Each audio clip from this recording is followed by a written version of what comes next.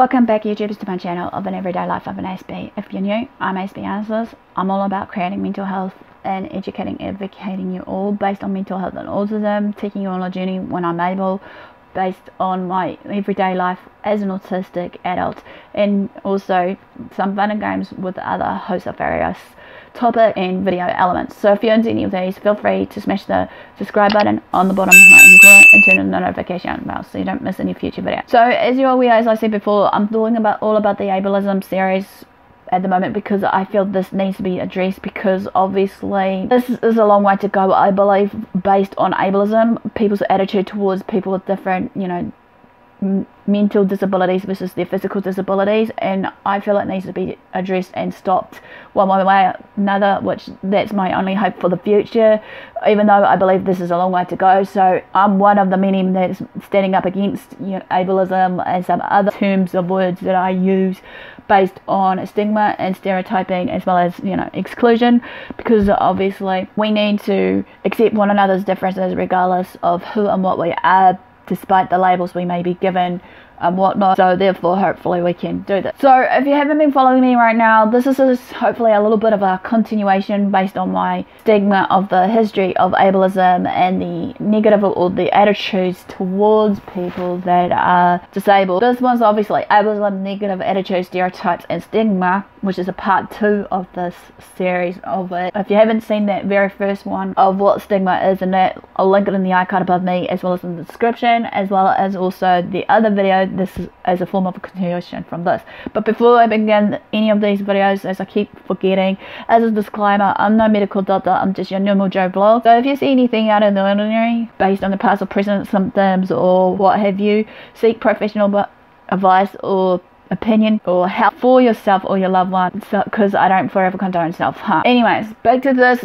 As we know, basically there has been an ableist belief system that has often underlined certain negative attitudes and beliefs based on the stereotypes and stigmatizing people towards psychosocial disabilities or just disabilities in general, be it whatever it may be. Ableism refers to attitudes in society that devalues and limit the potential of persons with disability. Ableism also is defined as disabilism in the British dictionary, English dictionary, or shall we say anaphobia, anaprism, and disability discrimination. Is discrimination and social prejudice against people with disabilities or who are perceived to have disabilities. Ableism characterizes persons as defined by their disabilities and as are inferior to the non-disabled people. On this basis, however, people are assigned or denied certain perceived ability, skills, or character orientation. There are stereotypes generally associated with either their disability in general or with specific disabilities that may be physical. For instance, a presumption that all disabled want to be cured, which wrong. I have shared this about do I want my autism to be cured and whatnot, which I'll link in the icon above me and in the description box below me to share my life story with it. Or another one is for another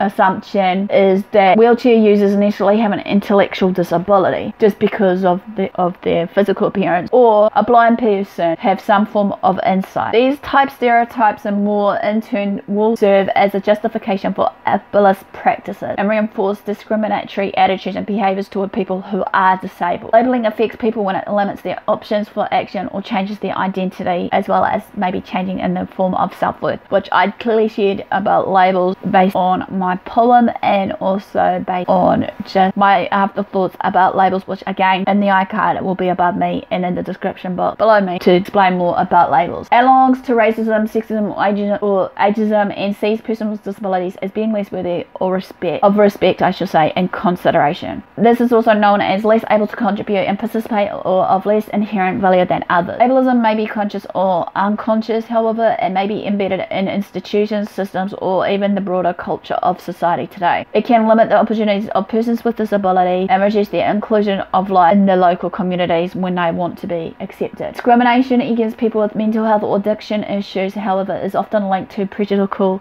attitudes, as well is the negative stereotyping and the overall stigma surrounding mental health and addictions, which again, as I said before, there's been a lot of stigma and stereotyping based on different disabilities as well as autism included. It's starting to come out more in the framework as well as mental health. That's why I'm here today, to hopefully address these to you. All of these concepts are interrelated. For example, stereotyping, prejudice and stigma can lead to discrimination. The stigma surrounding mental health and addictions can also be an effect of discrimination, ignorance, stereotyping and prejudice and so much more. Where stigma, negative attitudes and stereotyping result in discrimination, they will contravene the code. Organisations and individuals have a legal obligation under the Code of Conduct to not discriminate against people with mental health or addiction issues and to eliminate discrimination when it does happen. These obligations apply in situations where discrimination is direct and the results of a person's internal stereotypes, prejudices. They also apply when discrimination is indirect and may exist within and across institutions because of law, policies and unconscious practices. Stigma, negative attitudes and stereotypes can lead to inaccurate assessments of people's personal characteristics or just people's personal abilities, traits and what have you. They may also lead institutions to develop policy, procedures and decision-making practices that exclude or marginalise people with mental health disabilities and addictions. And a classic example here, in one case a human rights tribunal recognised that a decision not to investigate an alleged crime could be discriminatory if based on a belief that the allegation was unfounded because it resulted from an assessment of the person's psychiatric condition rather than a genuine incident. Another example you can hear for, in one case, a female bartender developed an anxiety disorder and began to experience panic attacks after she was seriously assaulted by customers. Her employer accommodated her by allowing her to be absent when she was too ill to work. Then the complainant got a new manager who became impatient with her absences. However, a tribunal found that the manager discriminating against her when he reduced her shifts and made comments about her medical condition in front of others, including saying that she messed up in her head, needed drugs and looked pretty unstable. Another example you can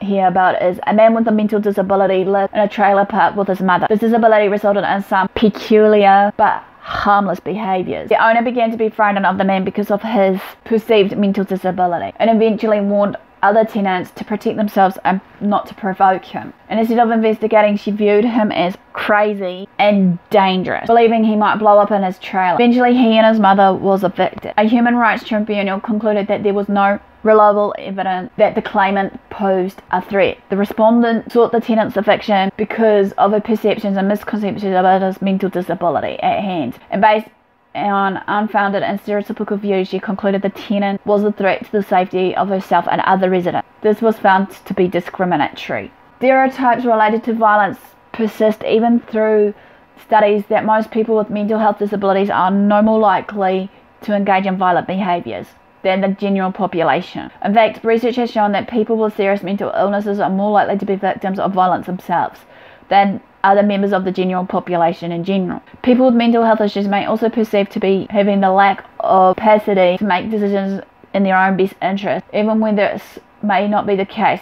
They often see like childlike behaviour or just childlike in general and in need of help. These perceptions may result in paternalistic attitudes and practices that can create barriers and limitations for people with special needs or what have you. Certain types of disabilities are more stigmatised than others due to the stereotypes associated with them, as I clearly addressed earlier. People with schizophrenia, however, as an example, or drug addictions may experience particularly negative attitudes from others based on their beliefs about dangerousness, antisocial behaviour or risk. People with addictions may also experience particularly negative behaviour because of assumptions about how much they are personally responsible for their disability and assumptions about their involvement with crime because of the extreme stigma around certain types of mental health disabilities and addictions. Many people may also be afraid to disclose their disability to others for fear of judgment, fear of maybe just exclusion, fear of everything else. Hearsay. They may worry about being labelled as another one of a reason, experiencing maybe certain negative attitudes from others, losing their jobs or housing, or experiencing unequal treatment and services after disclosing a mental health issue or addiction. Fears of discrimination can also result in people not seeking support for mental health issue or addiction. Negative attitudes, stereotyping and stigma can also lead to harassment towards people with disabilities or psychosocial, physical and the like, in the form of negative comments, social isolation, unwanted conduct, including mental health profiling, from employers, landlords, co-workers, service providers, and more in the community that's supposed to help us. The Law Commission of Ontario that I was reading out about consultation on disability showed how negative attitudes and stereotypes can lead to actions that further marginalise people with mental health disabilities, and which also is a worldwide problem, however, based on what I've researched on this report. Many persons with mental health disabilities, particularly those who have been homeless, shared experiences which demonstrated that they had been subject to heavy judgment and negative assumptions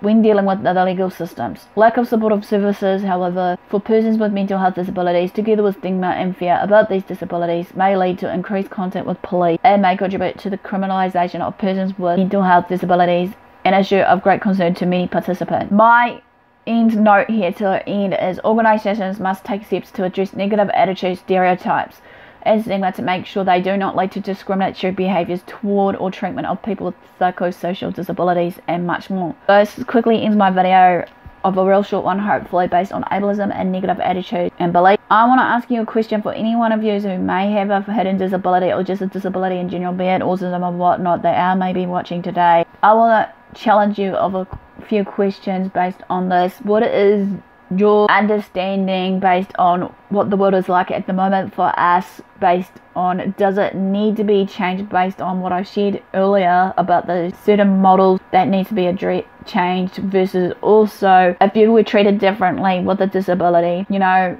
how did you feel about it? What do you want to say about it, you know, or just what you want to say in general to change the people's belief patterns and attitudes towards you as a person with a disability. And also basically if there was to be any changes made based on these negative attitudes and beliefs from people, how would you want to address it yourself? So don't forget to guys, smash the like, comment below as I said, share these videos around to family and friends, follow me on my social medias. No further ado guys, thanks for your support, thanks for watching, do what you love what you do. Until next time, SB signing out, and I'll see you again soon. For now.